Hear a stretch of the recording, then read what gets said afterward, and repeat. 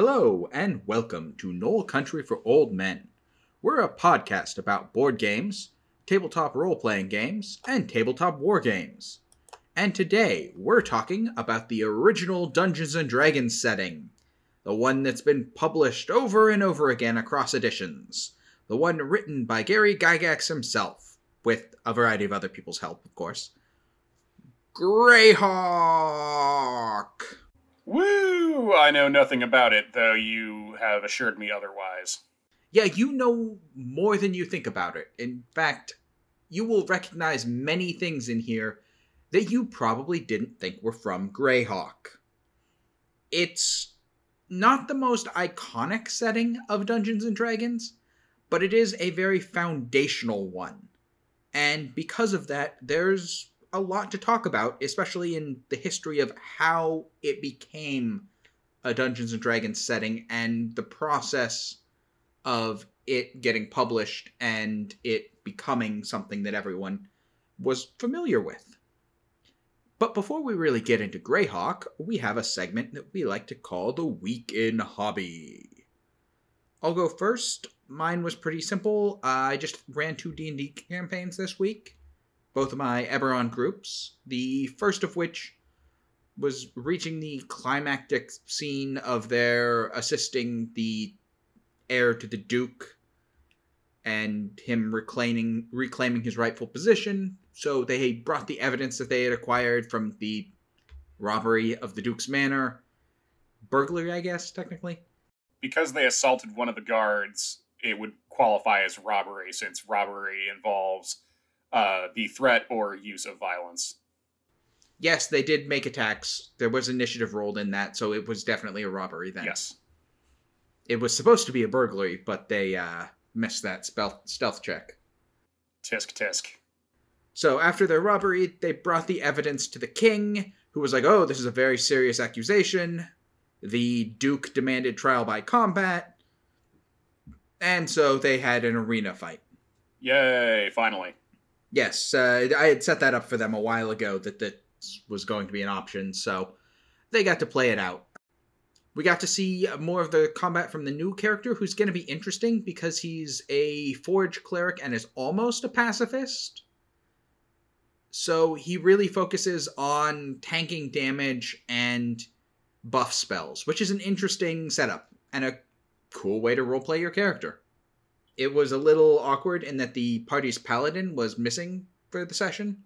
Presumably he had been called off by the church to go handle something instead. Church business calls. Be back soon. Which meant that they didn't have another, frontline damage dealer type character, and instead had 2 ranged medium squishy types, a warlock and an artificer. So, yeah, the having the cleric hold the front line when he's not able to make attacks didn't work quite as well as they were hoping. They still won. Although that had more to do with one of the individuals in the opponent's side being very interested in the dragon mark that the warlock had. And the fact that the warlock was an elf, and the fact that he was casting necromancy spells despite not getting those as a warlock. Quit squirming and let me look at you. And what that all means. And then he kind of, through the fight, he pretended to get knocked down by the warlock. Oh no, I am slain. Yeah, actually, he used that line. I had him roll a performance check, and he flubbed it pretty bad. Trying to think of any other really bad performances that I've seen lately. I just always think of professional soccer when you see the guy and he gets, very slightly tapped and just loses his mind. Yeah, that's basically what happened with him. And then, of course, they defeated the Duke. They got imprisoned. The king ordered an investigation. The kid's going to become the new Duke. And the party is going to be rewarded, and they leveled up. Yay! Which I would say is overdue, but it's based entirely on them accomplishing things. So the fact that they've gotten sidetracked or, done random sort of inconsequential actions Are they doing milestone or like some kind of hybrid of milestone and XP? Entirely milestone. Okay. I run a sort of milestone system. I saw this mentioned online somewhere, and I was like, ooh, that's good. I should use that. Where essentially you need to complete a number of objectives equal to your proficiency bonus in order to level up.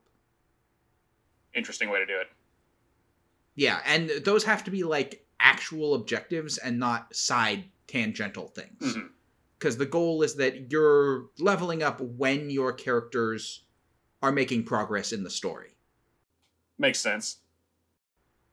In this case, the 3 objectives that they completed were rescuing slaves, getting the evidence, and making the kid Duke again.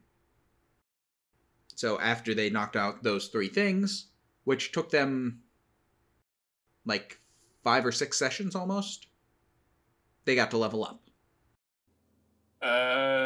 I'm not a professional DM, but I don't know. 5 sounds like maybe a good spot to level up. Yeah, I think it was 5. If they had really focused in on those things, they could have gotten that done a little faster. But also, you know, it provides a pretty good speed of how things go. Now, my other group had already leveled up because they blow straight through things. They met up with the information broker that they had contacted last time, defended him from a group of gnolls that were after him for, giving away secrets.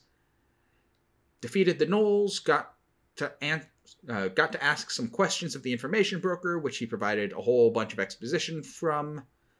And then, in order to get a couple more questions, they accepted a job from him, where they went to a village a couple days' journey away and to find out why his courier hadn't shown up, and found that the village was currently occupied by a treant and a number of druids.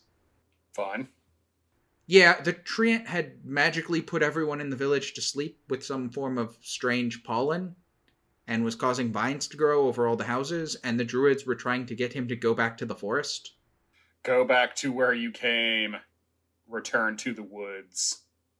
The druids were, like, on his side. They were, like, trying to escort him back nicely. There was also a dryad there. But, yeah, the party had to basically convince him through a combination of persuasion and playing music. Trying to play some music to keep him entertained and get him to talk him into leaving the town. Which they did. They could have approached that in a number of ways, but I left it open-ended, so they talked him into leaving.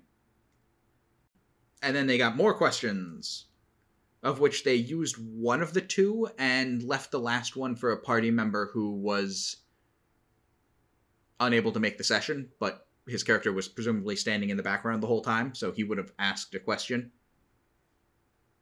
Because they all agree he would have just blurted something out. So he'll get to do that when we have a next session. Exciting times. Yeah. I've got big plans for where they're going next, now that they have a bunch more information. How about you? What have you done this weekend, hobby? I spent most of the week screaming into the void and trying to decide which chaos cult I should join for the end times. But after that, did some more work on my Lannisters for Game of Thrones. The first unit's almost done, and the technique that I used is working pretty well, where I essentially used a rattle can spray paint for the red base coat, and then eventually went over it with another slightly brighter shade of red, and it meant that I really only had to do one coat of the red paint. Didn't deal with like trying to cover up primer or anything like that, so that worked pretty well. I've got a set of House Clegane warriors that are going to be up next. They're probably going to be a more traditional paint setup because they don't really have any coats of arms or anything. It's basically just armor and fur, so they'll probably just get primed gray with some zenithal highlighting and then just go to town with silver paint. But that's really all I've worked on lately. Yeah, I think the Chaos cult I would join for the end times is probably Tzeentch. At least that's my plan. I'm not clever enough for Tzeentch, so I'm probably going to go with Slaanesh because Slaanesh is a fellow NB, so have to represent. And I've been listening to death metal for most of the week, and Slaanesh is the only one who has a unit dedicated to going into combat playing loud music. Yeah, but death metal could also be Khorne. Possibly, I think Khorne would just be atonal shrieking. This is quite possible, yes.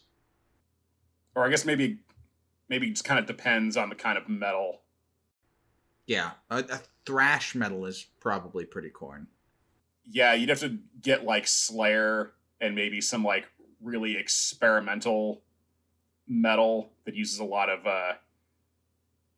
atonal distortion and all that. That would probably be fairly Khorne, but I'm pretty sure just the shrieks of berserking warriors is all they consider as music. Yes. Tzeentch, on the other hand, listens to all music, but the playlist is set to random. So you vary from having like a polka to EDM to the Beatles to, I don't know, something even more bizarre.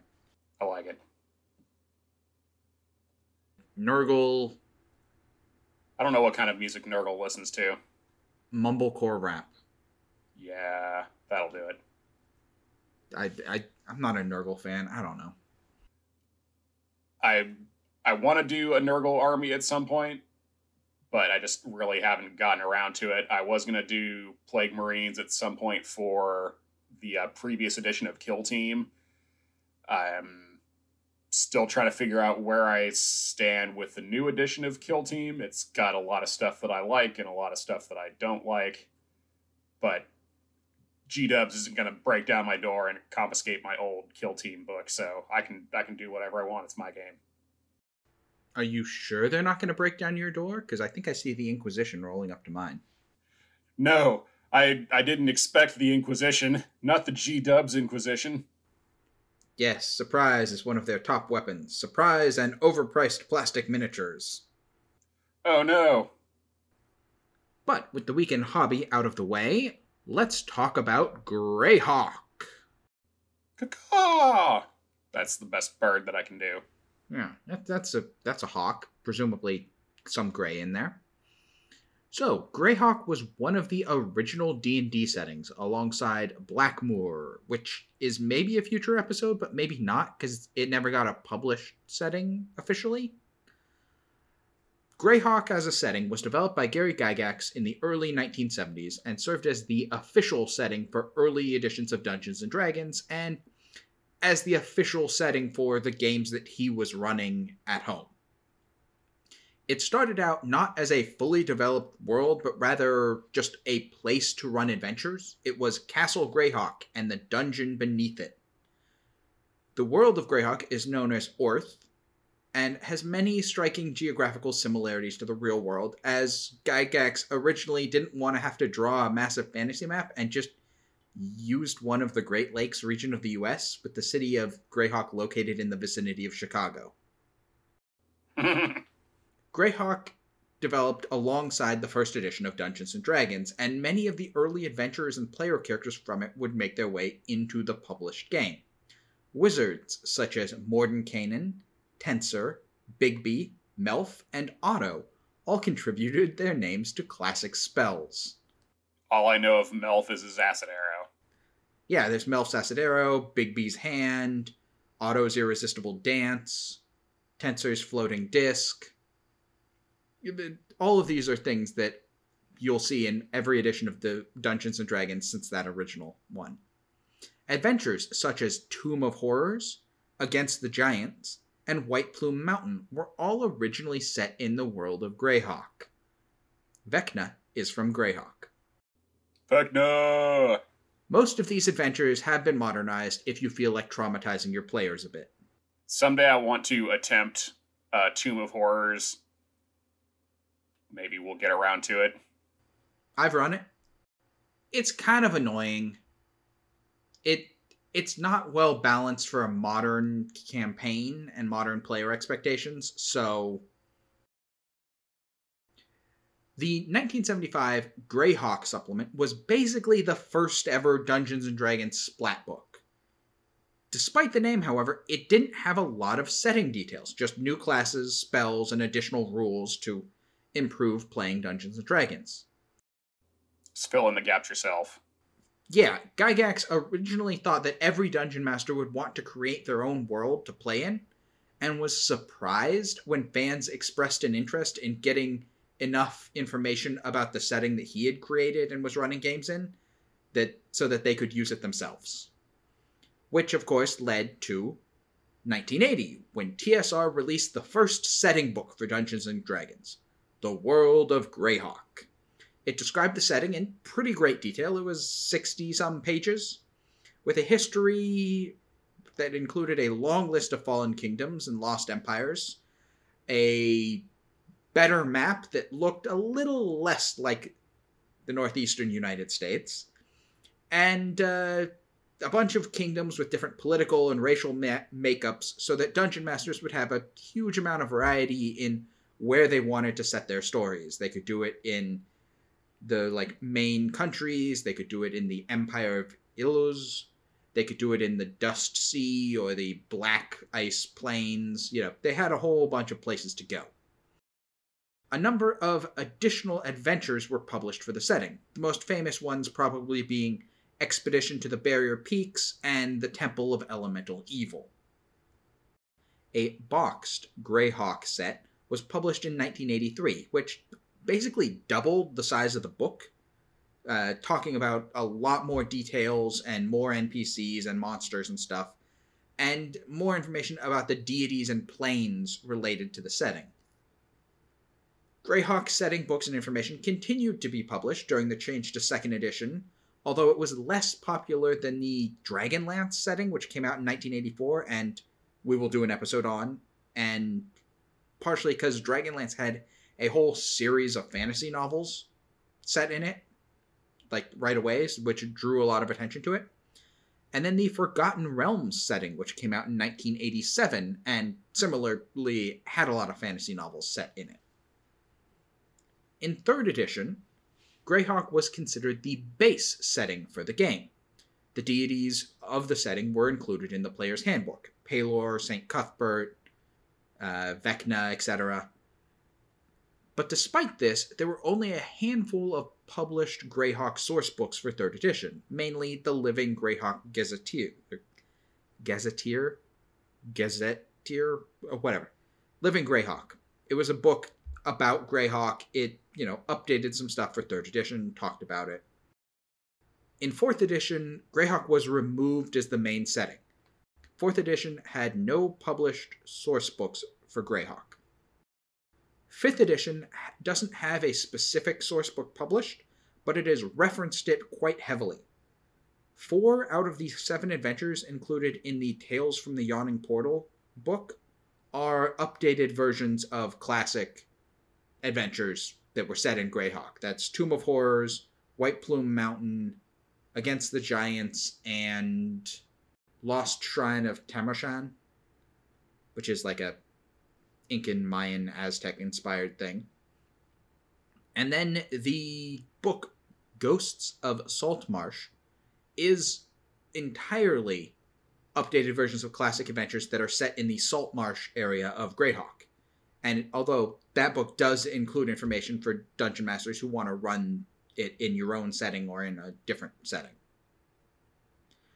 So now that we've got kind of the history of the setting out of the way, what does the actual setting look like? What's the world of Greyhawk? I'm assuming gray and filled with birds. You are wrong. The planet of Greyhawk is known as Orth, which is, just say Earth with like a Brooklyn accent. Oif. Orth. Yeah, that's the joke. Go Sox. You'll notice that that Greyhawk, being one of the earliest settings, has a lot of names that are low effort by modern standards.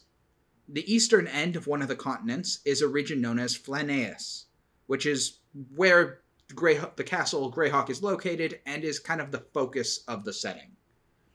The region has more than 60 city-states, providing enough variety for just about anyone. A few of the major ones include the Grand Duchy of Jeff, Blackmoor, and the Empire of Ulz. The center of the setting, home base to many classic adventurers, is the Free City of Greyhawk.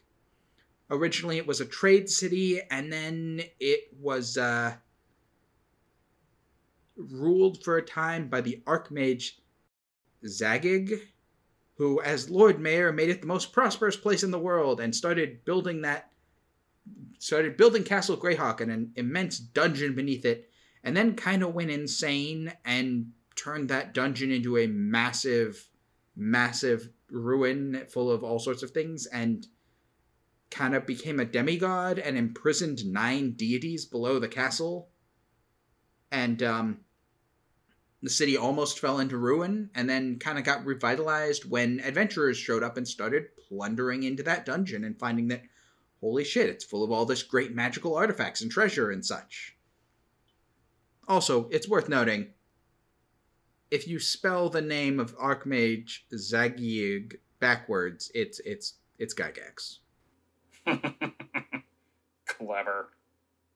Yes, that, like I said, that's the naming conventions for the world. If the naming conventions for stuff comes a lot from early Dungeons and Dragons, when a lot of it was pretty low effort. It was whatever people could come up on the spot, and it's kind of stuck. Another kind of important thing in Greyhawk is the Circle of 8. It was originally basically what Gygax did with the players, with the characters that he was playing in the game, once they became too powerful to really run sessions for, is they all teamed up and formed a big organization. This was eventually rewritten when other people started working on the setting and trying to turn it into something publishable. It's a group of incredibly powerful mages brought together by Mordenkainen to watch over and protect the world from their obsidian citadel. Each of the mages has a different alignment. Mordenkainen is true neutral, and then the other 8 of them fall into one of the, other 8 alignments in Dungeons and Dragons. So there's one that's lawful good, one that's chaotic evil, one that's true, one that's chaotic neutral, one that's lawful neutral, so on and so forth. And any of them could be like the backer of a player or a party in the game. So that's the basics of Greyhawk. It has a lot of details if you go back and find one of the old books. If you don't care so much about the rules, which it's a setting book, why would you?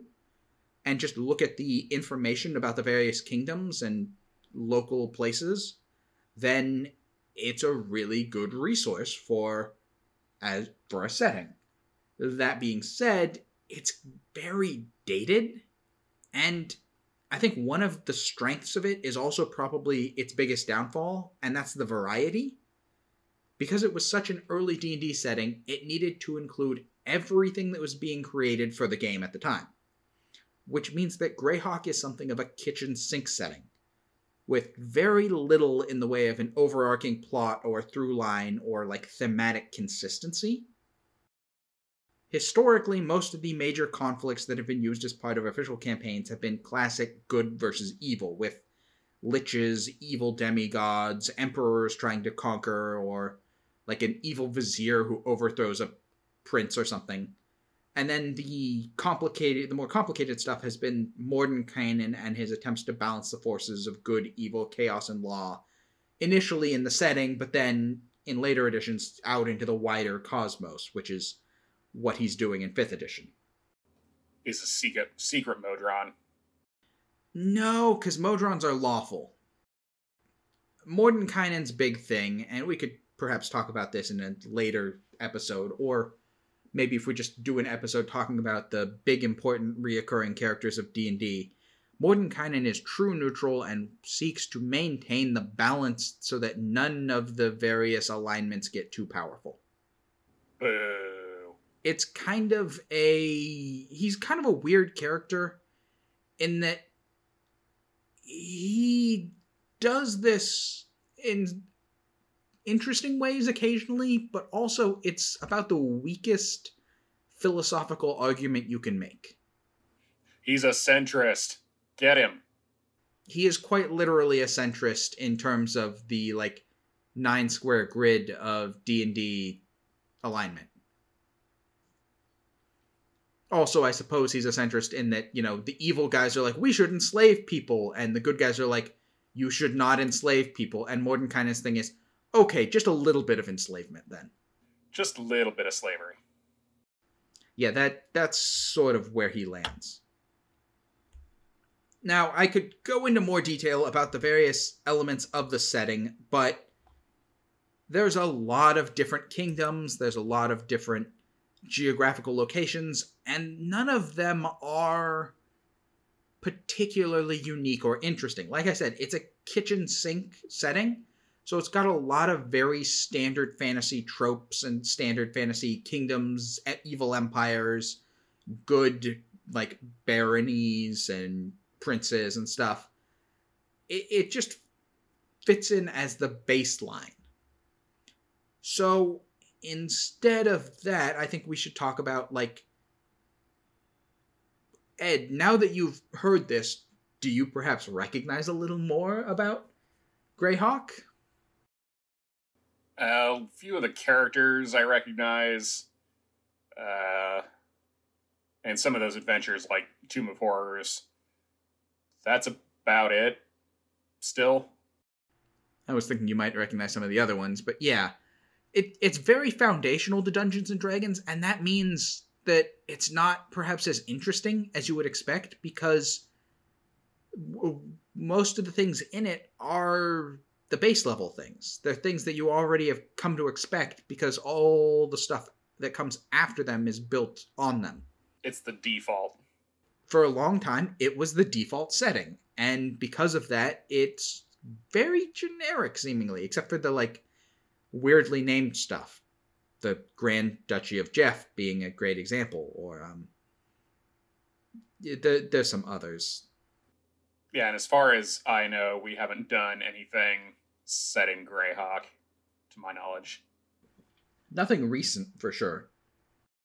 Yeah, it's an interesting generic setting if you want to use a generic setting, and it's got a lot of older material that you can draw from if you're trying to run a campaign and you want to use it as a setting. So I guess the question is, should they publish a new official setting book for it for 5th edition? Maybe. I mean, they didn't even really do one for Forgotten Realms. I think just because it's Forgotten Realms after 3.5 kind of seemed like the default setting, and that's what it looks like people are most familiar with. Forgotten Realms was the default setting for 4th edition. It also got the most books published for it in 3.5, despite Greyhawk technically being the default setting for that edition. I mean, if there's some way that they can differentiate Greyhawk from Forgotten Realms in any meaningful way, maybe they could do one. Because if you've got, Forgotten Realms, which is, as of 3.5 and 4th edition, kind of your base level D&D, and then you've got other settings that do interesting twists, like you have your 5th edition Eberron. I don't know why I'm blanking on everything else. Exandria. It feels like because it's so standard, it would be very difficult to differentiate it from Forgotten Realms.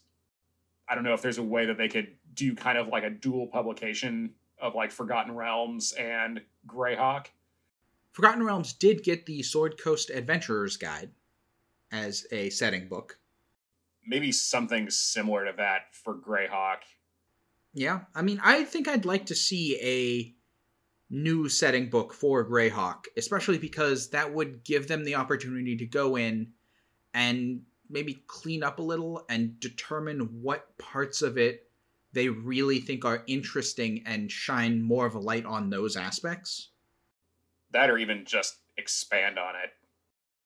I think there's so much that already exists that expanding on it would be weaker than picking the best parts of the existing material and, like, polishing those up.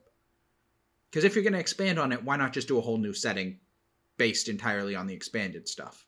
Yeah, because for me, like, the only stuff that really sticks out in my brain when I think of Greyhawk are a couple of the adventures, and that's about it. Nothing else has really left any kind of imprint. So I don't know if it's even worth trying to update the setting just for those specifically, or just say, you know what, here's a Castle Greyhawk adventure. Just forget that Greyhawk is in reference to any geographical area. That's just now the name of the castle, and you're doing it in the Forgotten Realms or on Eberron or something like that. That's essentially what they did with the Ghosts of Saltmarsh book.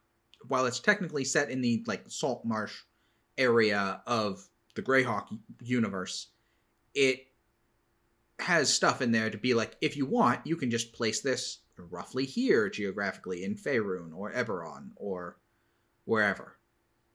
At the same time, the book does reference organizations and people and, like, kingdoms and stuff from Greyhawk.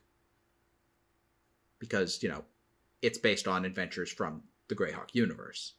So I think it would be interesting to do a Greyhawk setting book. I mean, they've done plenty of others, so going back to the source material and talking about some things like Greyhawk and the dungeon.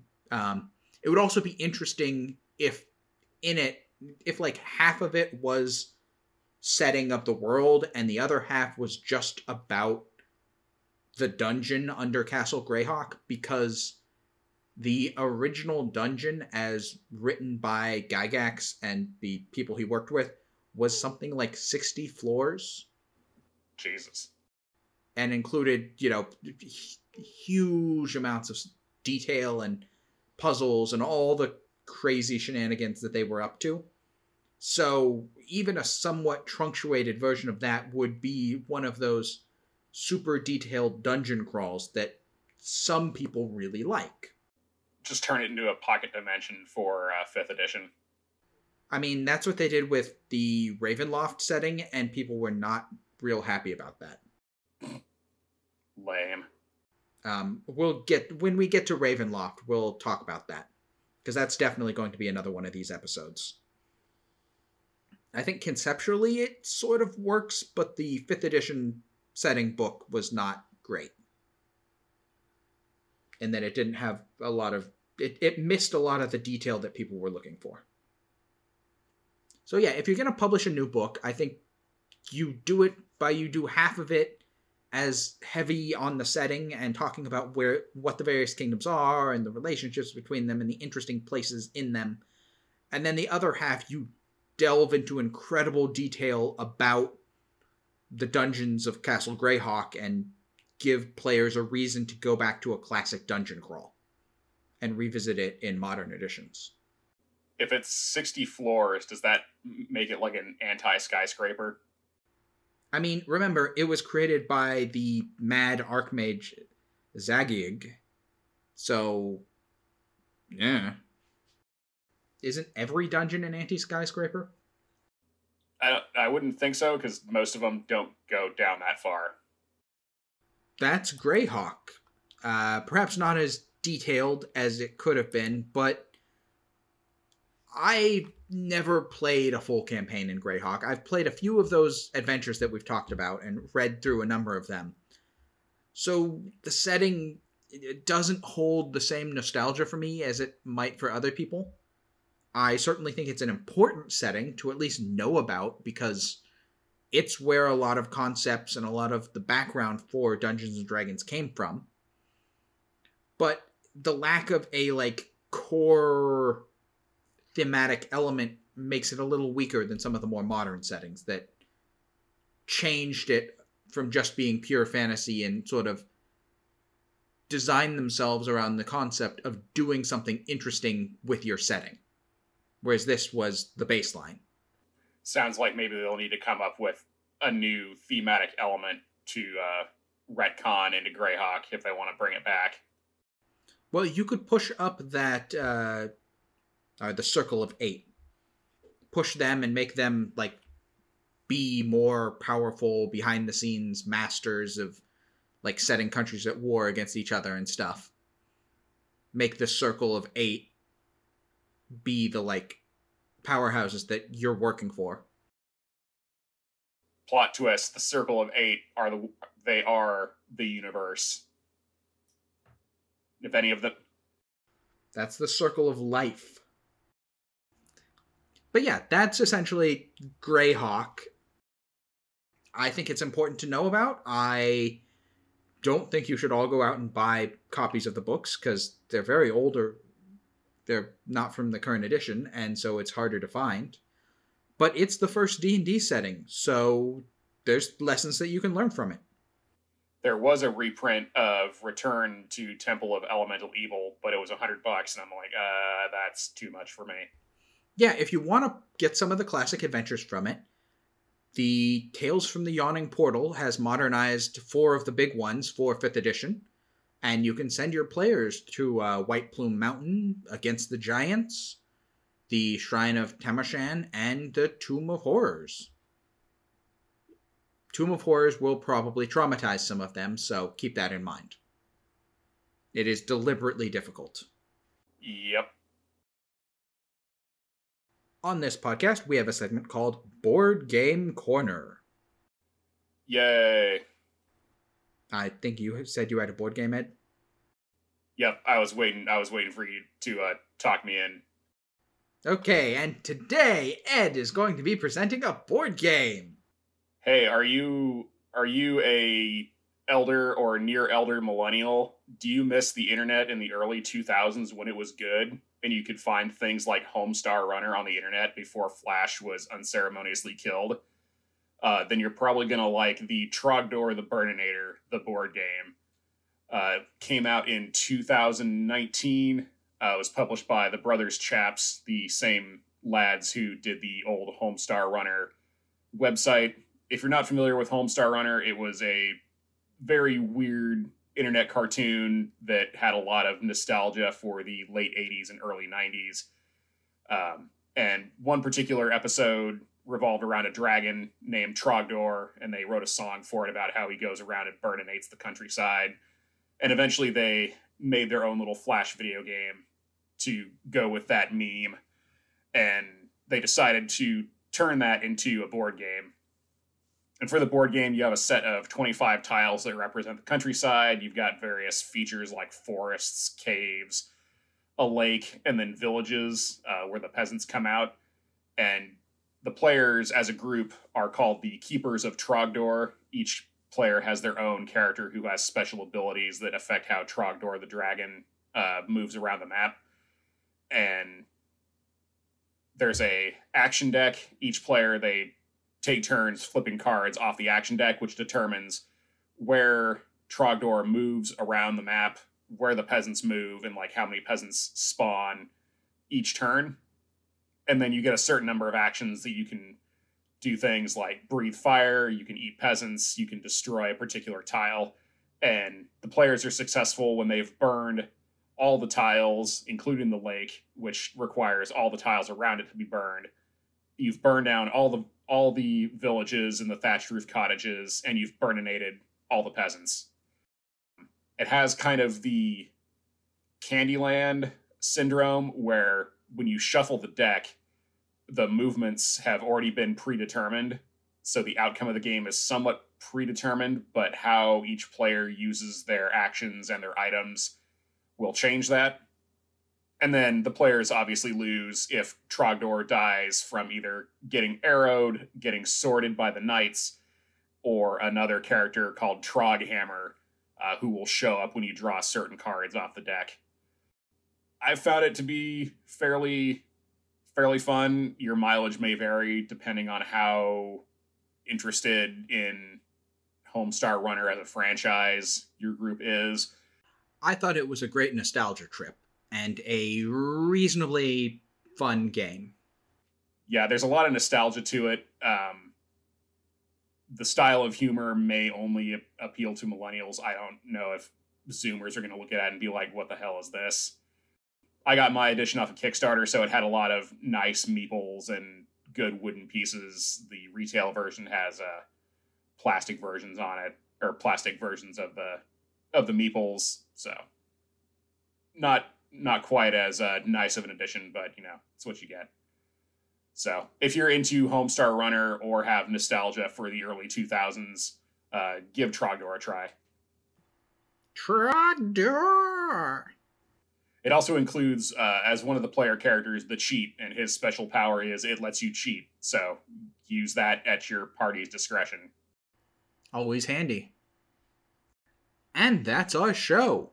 As always, thanks for listening. You can like or subscribe or give us a thumbs up or a little heart icon or rate us on your platform. I don't know how they work. You know how they work. You're the ones listening to us. Engage in the parasocial relationship. And, you can follow us on Twitter at KnollCountry or on Instagram at KnollCountry. Ed, you got any plugs for today? You can follow me on at Animadness on Instagram. My Lannisters have been making an appearance there. And then instead of spending money on our useless, non-existent products, give them to some Ukrainian charity funds, some reproductive justice funds, because fuck the red states, and your LGBTQIA plus funds, because we're next on that hit list. So, Praxis. Go out there and make people have a good time. Good times were had, because go Knolls! Go Knolls!